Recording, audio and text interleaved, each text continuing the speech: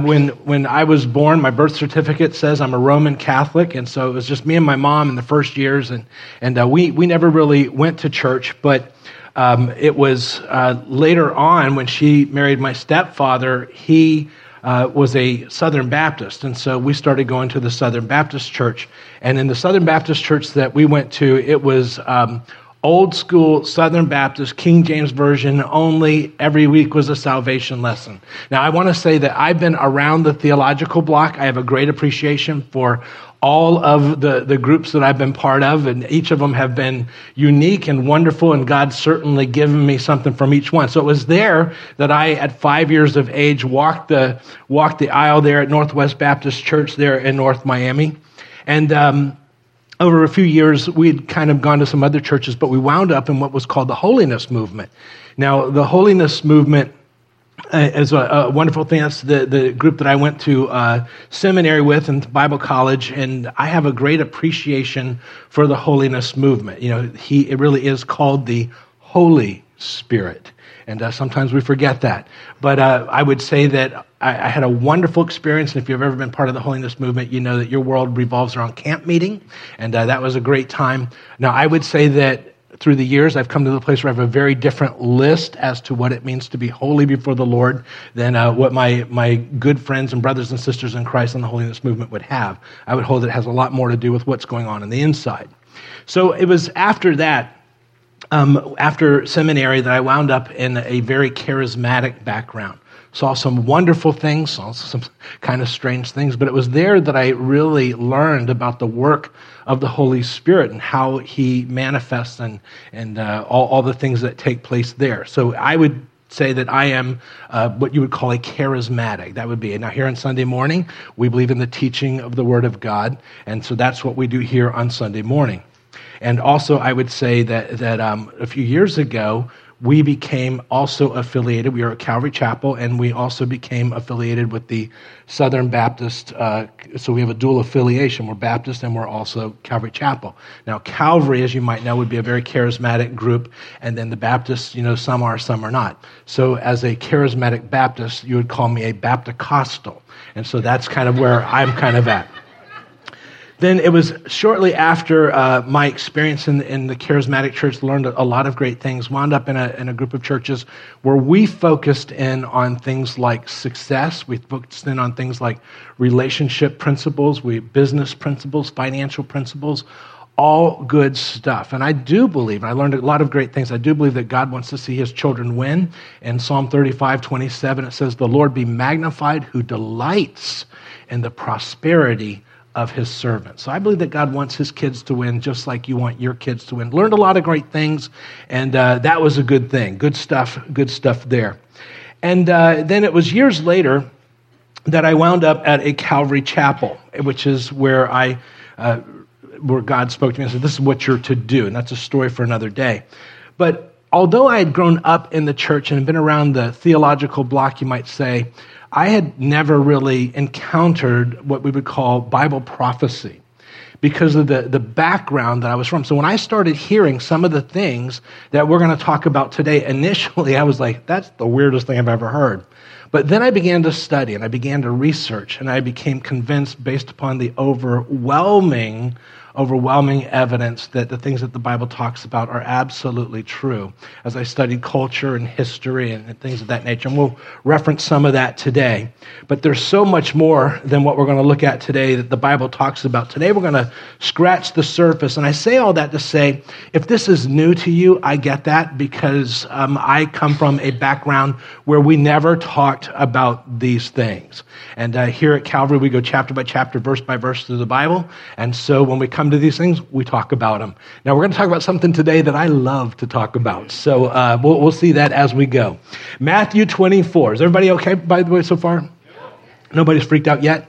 All right, we'll get going. All right, Matthew 24. Now, we began this last week, and you'll recall from last week that we mentioned that as our story picks up, we're literally just a couple of days away from the crucifixion, and so Jesus has pronounced a great deal of judgment there in Jerusalem and Israel, and their rejection of Him, and so verse 1 of chapter 24 from last week, Jesus came out of the temple, was going away when his disciples came to point out the temple buildings to him.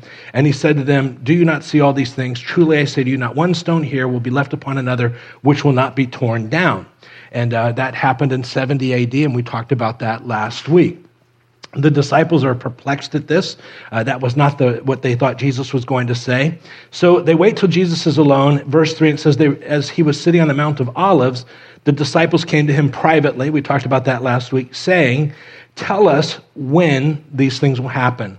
What will be the sign of your coming and the end of the age?" They're asking 3 questions. Jesus is going to take the rest of the chapter to answer their 3 questions. Well, when will these things take place? The temple will be destroyed. What will be the sign of your coming and the end of the age? So he is going to lay all that out. Last week we mentioned that in verse 4, Jesus doesn't say, "Why are you focusing in on that? It all pans out. Don't give your attention to that. Just there's more things more important." Notice what Jesus says as he responds, as he begins. He says, "Jesus answered and said to them, 'See to it that no one misleads you.'" Some of your Bibles would say that no one deceives you. But the idea is that Jesus says, "I'll answer your question. As I do, you need to make sure that no one deceives you, no one misleads you in these things. I'll tell you, but you are responsible to understand them." So he began by giving the overview. Verse 5, "Many will come in my name, saying, 'I am the Christ,' and will mislead or deceive many. You'll be hearing of wars and rumors of wars. See that you are not frightened." We talked about that last week. And then he said, "For those things must take place, but that is not yet the end." So here are the things that are going to be going on.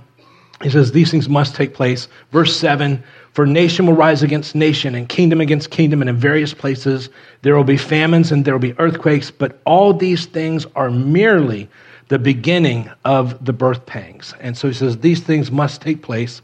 And then he used the illustration of birth pangs. When a woman gets pregnant, you have this increasing sense of uncomfortableness as she goes. But at a certain point, there might be some false starts along the way.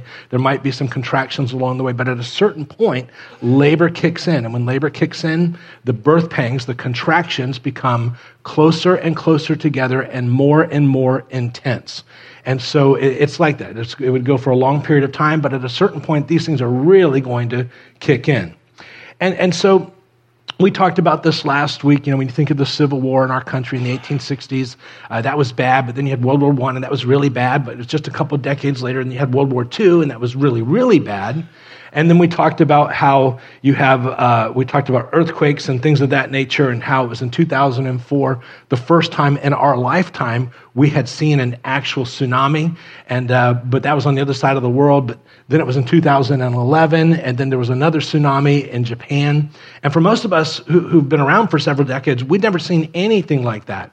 And I mentioned last week that you can go online and find a YouTube video that goes through the 5 most recent tsunamis that were caught on video. We don't hear of all of them, but they certainly have begun to happen, and they're all around the world. And last week we referenced how we've all been watching what's taking place in Hawaii, and as of this morning, they're saying there's no end in sight. And but as after we spoke last week, we saw what took place in Guatemala. And there's an actual website that you can go to that tells you of every volcano on the planet. And right now, there are 20 plus volcanoes that are currently in full eruption mode. Our news tends to focus in on one because that's most near and dear to our heart, but it's happening. These are like birth pangs. And we talked about last week, they're not the sign, but they will increase. So then last week, we went through Matthew 24, all the way up to verse 31, and Jesus gave the overview of 2,000 years, and then went through the time period that we would call the tribulation, and we talked about that. So today, he's going to give us the sign. Before we go any further, I wanted to share something. If you've been around Calvary for some time, you've certainly heard this before, but God was speaking through the prophet Isaiah about 800 years before Jesus was even born. And God speaking about the nation of Israel, here's what he said there in your outline. He says, "Then it will happen on that day that the Lord will again recover the second time with his hand the remnant of his people who will remain." God's going to recover his people into the land.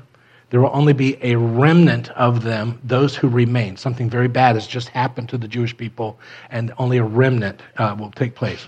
And he's going to gather them, it says, from Assyria, Egypt, Pathros, Cush, Elam, Shinar, that's modern-day Iraq, Hamath, and from the islands of the sea. They didn't have a word for continents. They just had, in ancient Hebrew, so they just said islands of the sea, across the ocean. And he will lift up a standard for the nations, and he will assemble the banished ones of Israel. They'd been kicked out of their country. And will gather the dispersed of Judah from the four corners of the earth, the four corners of the earth. So God said in 800 BC, he says, there's going to come a time when I'm going to bring Israel back into its homeland the second time. Now, when he said that, Israel had not been removed from its homeland the first time. The first time Israel was removed from its homeland is what you and I would call the Babylonian captivity, where Nebuchadnezzar, the king, comes in, and you have all those stories of Daniel, Shadrach, Meshach, and Abednego, and for 70 years that takes place. That was the first time. But he says he will recover them again the second time. Well, when would they be removed the second time? Well, the second time took place in 70 A.D., we talked about this last week. Titus Vespasian, the Roman general, comes in, decimates Jerusalem, Israel, the temple, and at that point, Israel ceases to exist as a nation. And they literally, the Jewish people, go into what the Bible calls the four corners of the earth. Well, he said that he would come at a certain point, God would bring his people back into the homeland.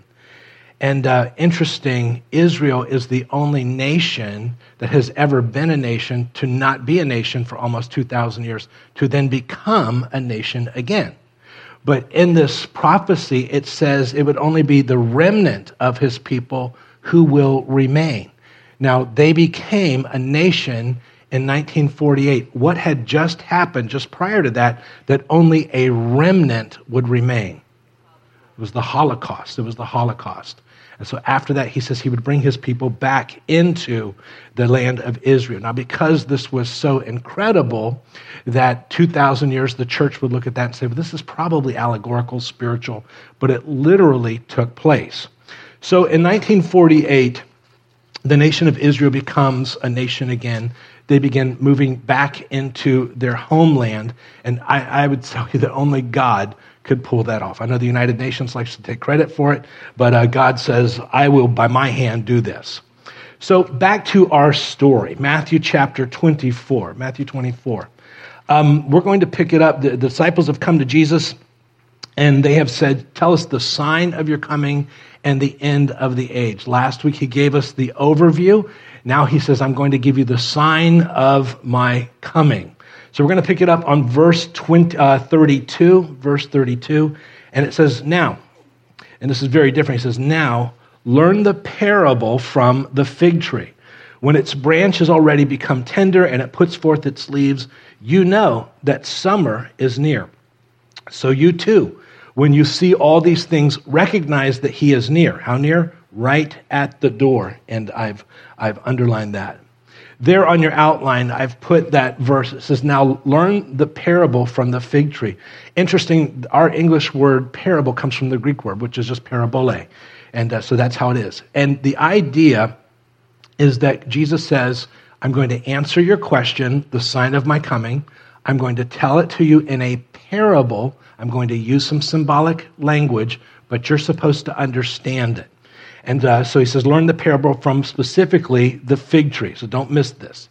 Verse 32, he says, learn the parable from the fig tree. And one of the things that you find as you travel through the Bible, there's this term that we use, and it's called expositional constancy, which means that God tends to, or uses the same symbols in the same way.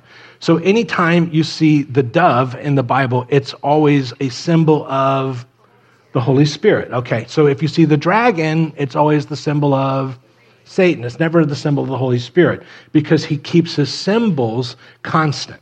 So anytime you see the symbol Israel used as a symbol or the fig tree used as a symbol, it always refers to Israel. So there on your outline I put, in the Bible, the fig tree is a symbol of Israel. And you can look that up in Hosea chapter 9, verse 10. So verse 32, he says, now learn the parable from the fig tree. When its branch has already become tender and puts forth its leaves, you know that summer is near. So you too, when you see all these things, recognize that he is right at the door.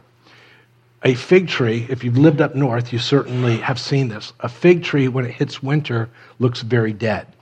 And after a very long winter, all of a sudden, when spring comes, it begins to put forth its buds, it begins to put forth its leaves. When you see that, you know that the next season is summer. So here's what he's saying. He says, I'm telling you a parable about the fig tree. When you see Israel after a very long winter where it looks dead, and all of a sudden it begins to come back to life, 1948, here's what you can bet. That the next season is going to be summer. He is standing at the door. He's very, very near. So Israel is going to look dead for a very long period of time, but it's going to come back to life. So the sign will be that Israel becomes a nation again. Verse 33 he says, so you too, when you see all these things, recognize that he is right at the door. When you see Israel become a nation again, recognize that he is right at the door.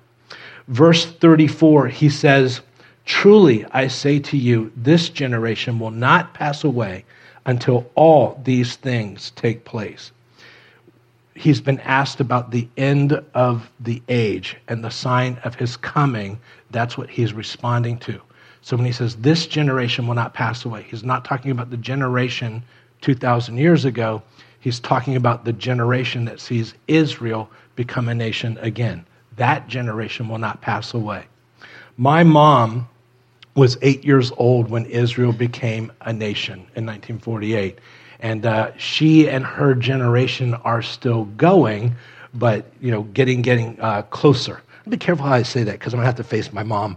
But but Jesus knows as he says this, so Israel becomes a nation again, that he will be standing at the door. And then verse 35, he knows how strange this would be to us. So he says, just so you know, heaven and earth will pass away, but my words will not pass away. So we will know that generation. Verse 36, he says, but of the day and the hour, no one knows, not even the angels of heaven, nor the Son, but the Father alone. So you and I, we won't know the day, we won't know the hour, but we know the generation that sees Israel become a nation again, when Israel comes back to life. So we don't set dates. We don't say it's going to be on this day. We know the generation. We know that generation will not pass away, but we don't set dates, and some have done that.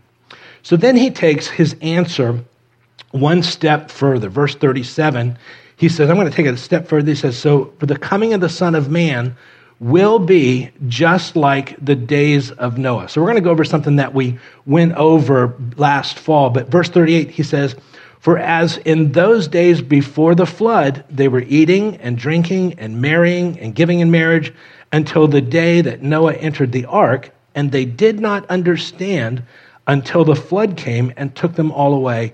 So will the coming of the Son of Man be.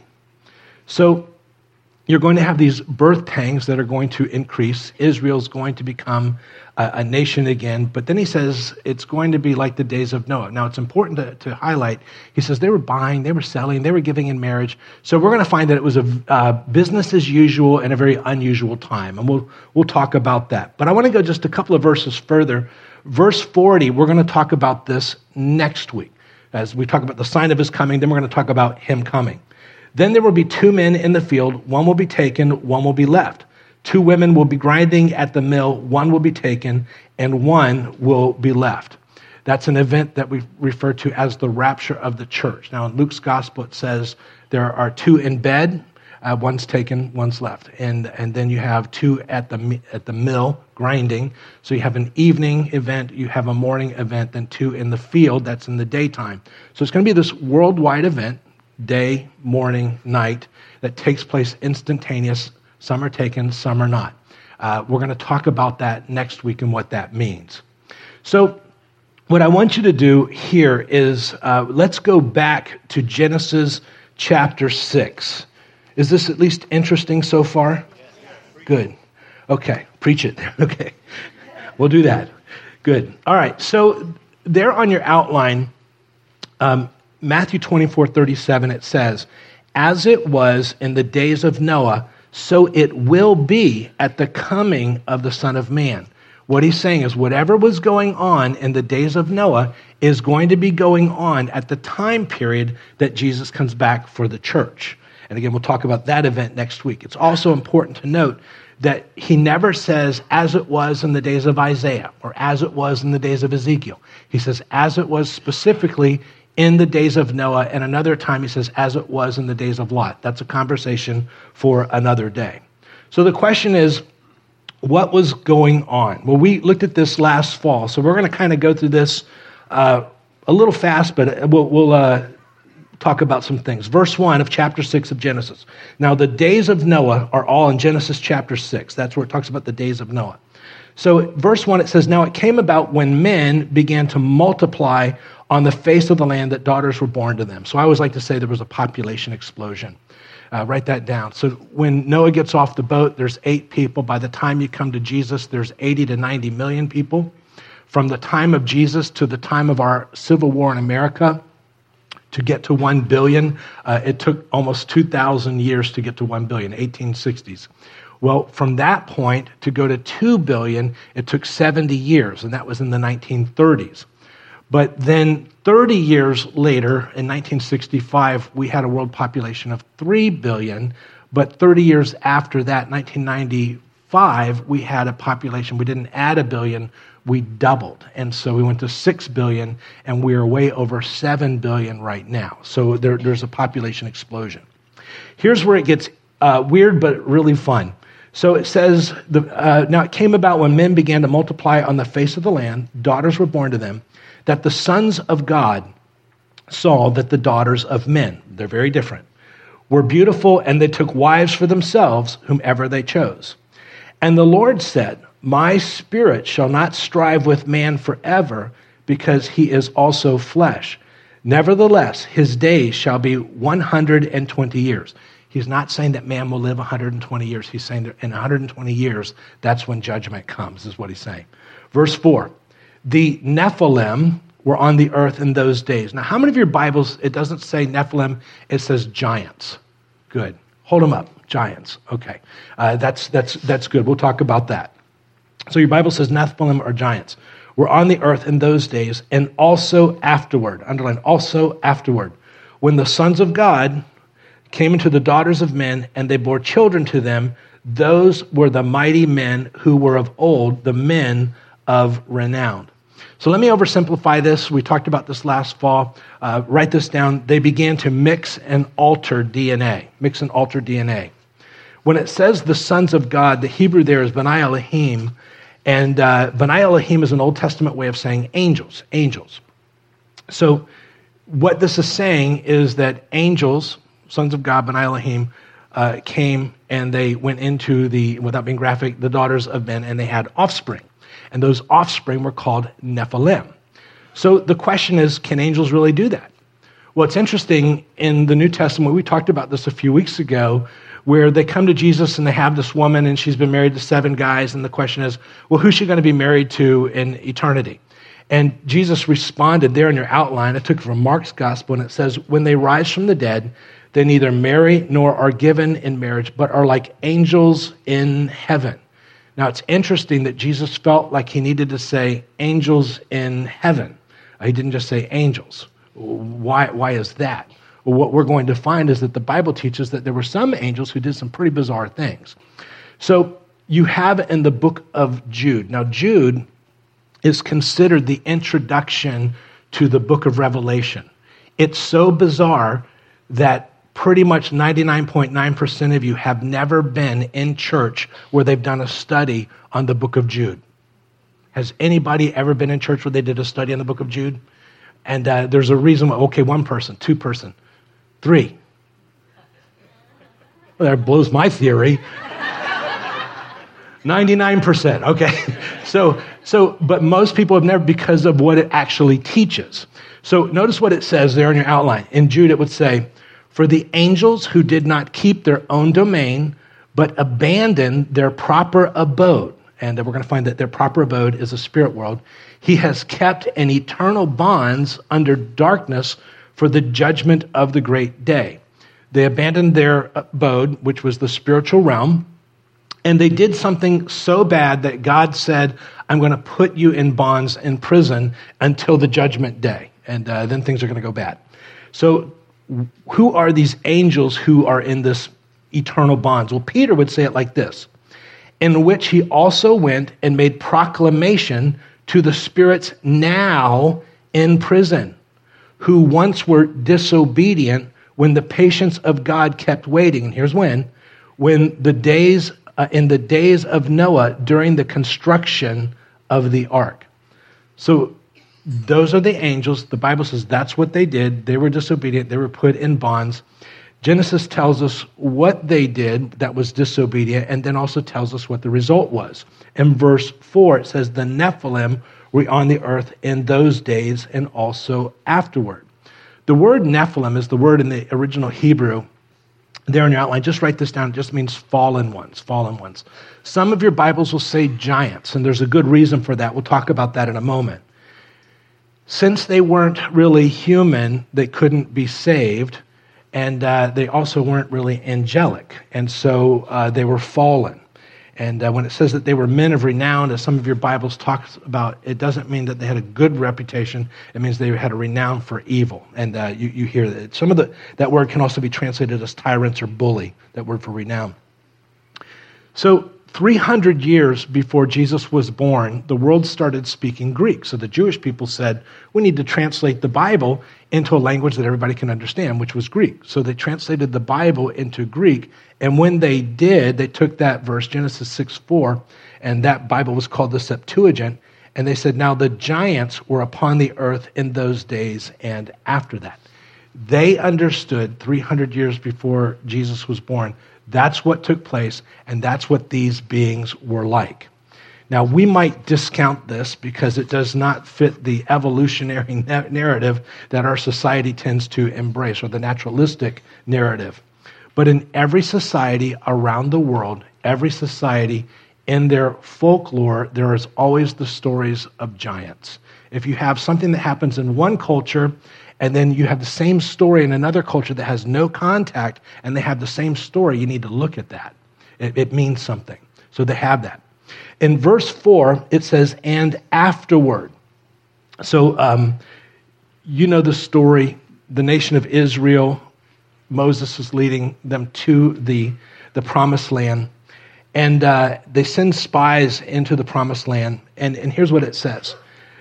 There also we saw the Nephilim, and this is like hundreds of years after Genesis chapter 6. Therefore, we saw the Nephilim, the sons of Anak, and you want to underline that, are part of the Nephilim, the fallen ones. And we became like grasshoppers in our own sight, and so we were in their sight. They were giants. When it says Anak, the word Anak there, I put it from the Hebrew, just means long-necked. It was a race of giants, the descendants of Anak. There was a race of Nephilim. They were called the Anakim, the sons of Anak. And Anak just means long necks. Have you ever seen, maybe in some Egyptian pictures or ancient pictures, you have this head and there's this really long neck? It might be more than an artist's rendition. There was a race of people called the Anakim, is what the Bible says. So they went in, and it says there in your outline, King Og of Bashan was the last of the giant Rephaites. His iron, by the way, Rephaites just means giants. His iron bed was more than 13 feet long and 6 feet wide. And so the Bible talks about this, but you can find this in a number of places.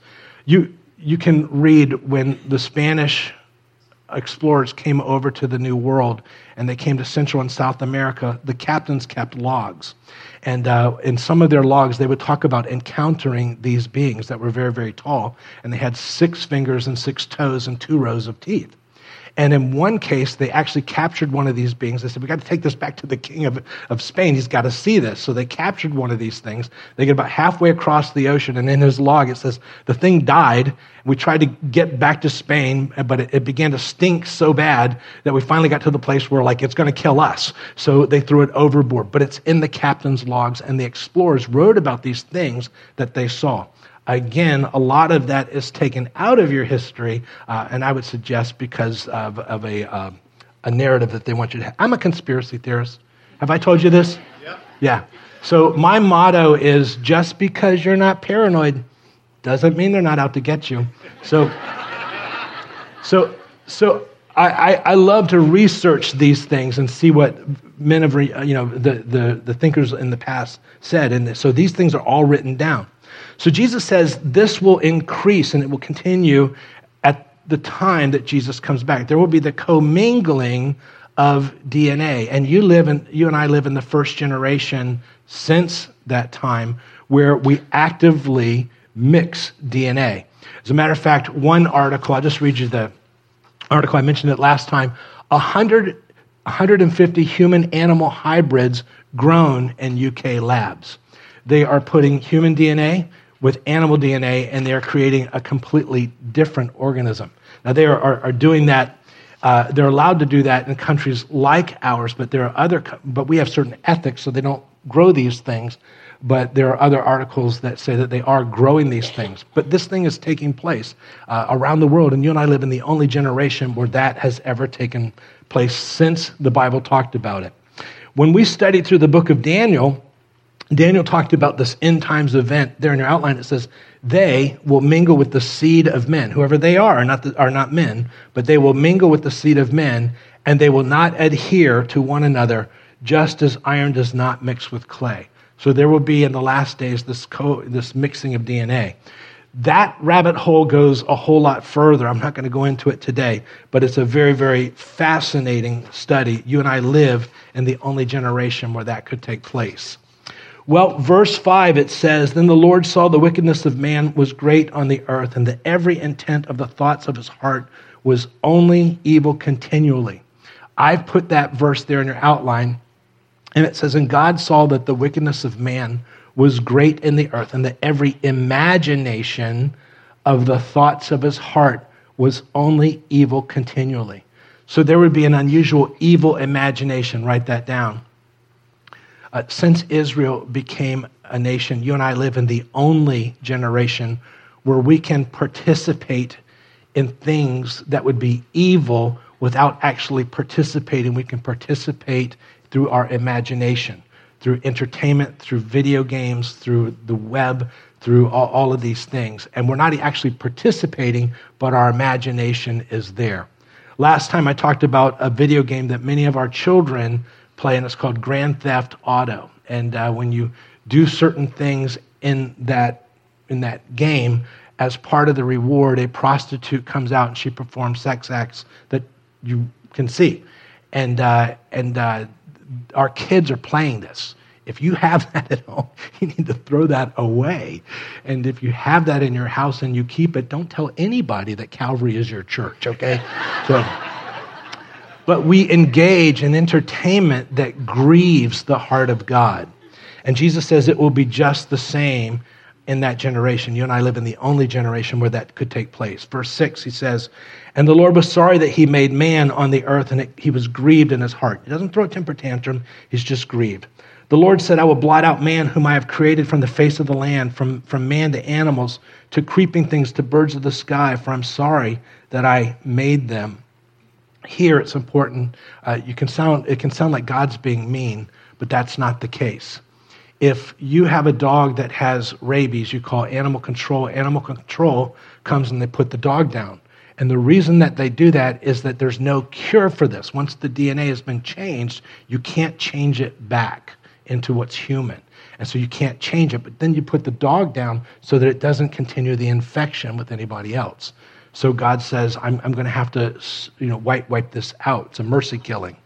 So verse 8, he says, but Noah found favor in the eyes of God, or eyes of the Lord. We'll come back to that. Verse 9, these are the records of the generations of Noah.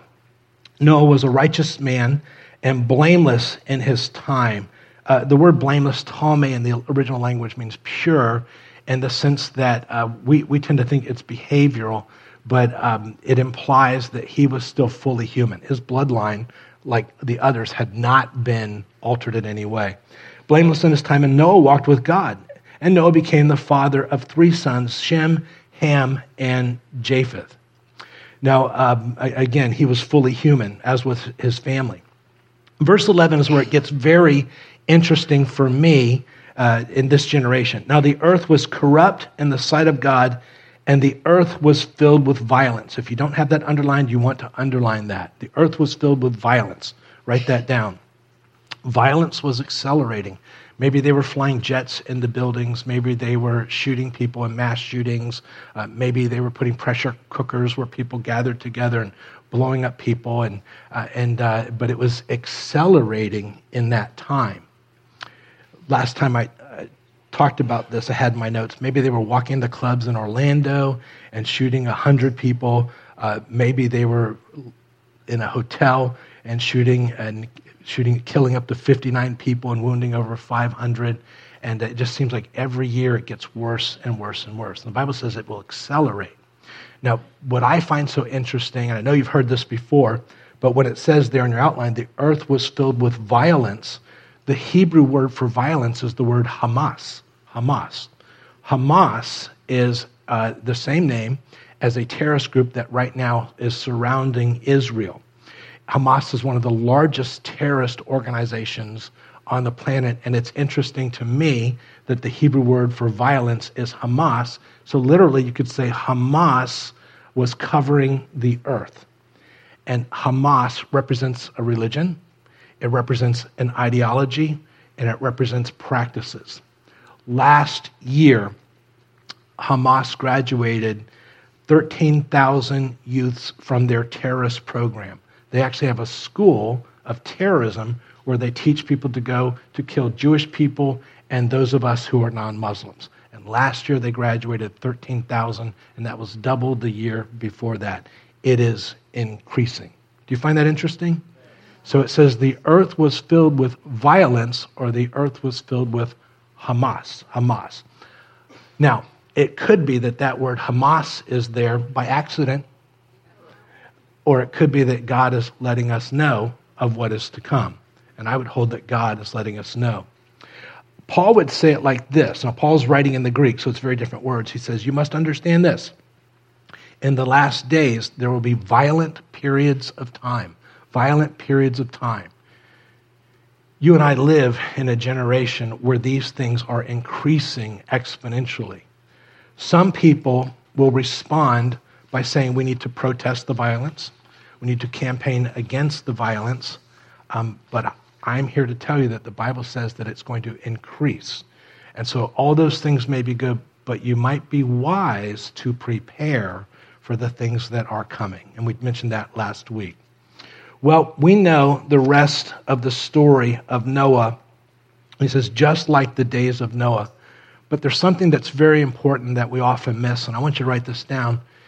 In the days of Noah, when those who had been warned, invited into a relationship with God, invited to come on the earth, come on the ark, but they rejected that. So here's what we get there in your outline. Only a few would believe and prepare for what God said is absolutely coming. Paul would say it like this on your outline. By faith, Noah being warned by God about things not yet seen. It's coming, he says. In reverence prepared an ark for the salvation of his household, by which he condemned the world and became the heir of righteousness, which is according to faith. It will be just the same when Jesus comes back for the church. Most people will not embrace what we just shared. So they will not prepare. And that's a sad thing.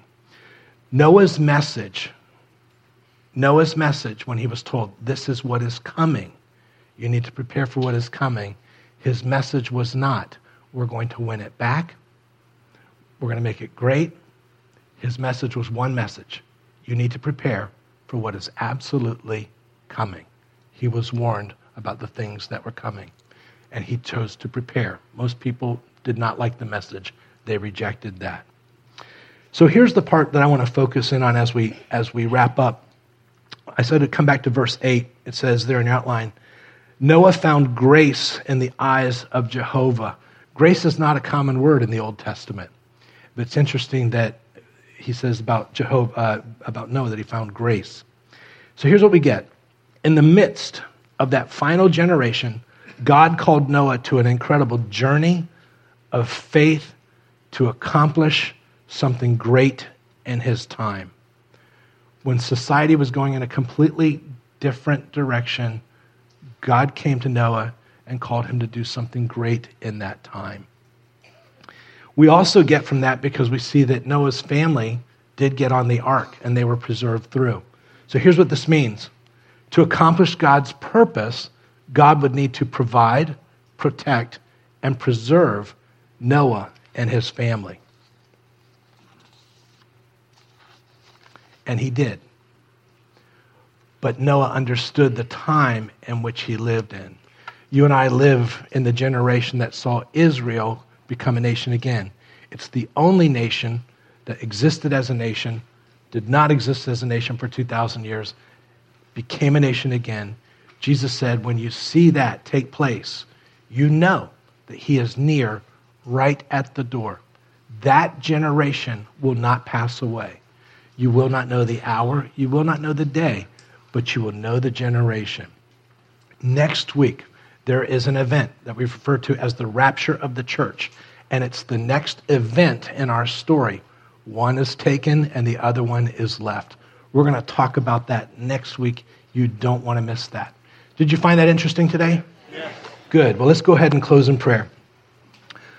Father, as we go through these things, Lord, for many of us, these are strange because we come from church backgrounds that didn't talk about these things, made us uncomfortable. But Lord, we want to be the people who look at what you say, and because you say it, and because we can look at history and archaeology and the culture and all of those things and see that they're absolutely true, we want to see, we want to believe, and we want to act in accordance with what it is that you have shared with us. We want to be people who are prepared, not those who, like most, decided to reject the message and missed out on what it is that you wanted to do. Father, I thank you for this congregation, and I thank you for their hunger for your word and the things of you. I pray that you keep us till we meet again. It's in Jesus' name that we pray, and all God's people said, God bless you guys. We'll see you next time.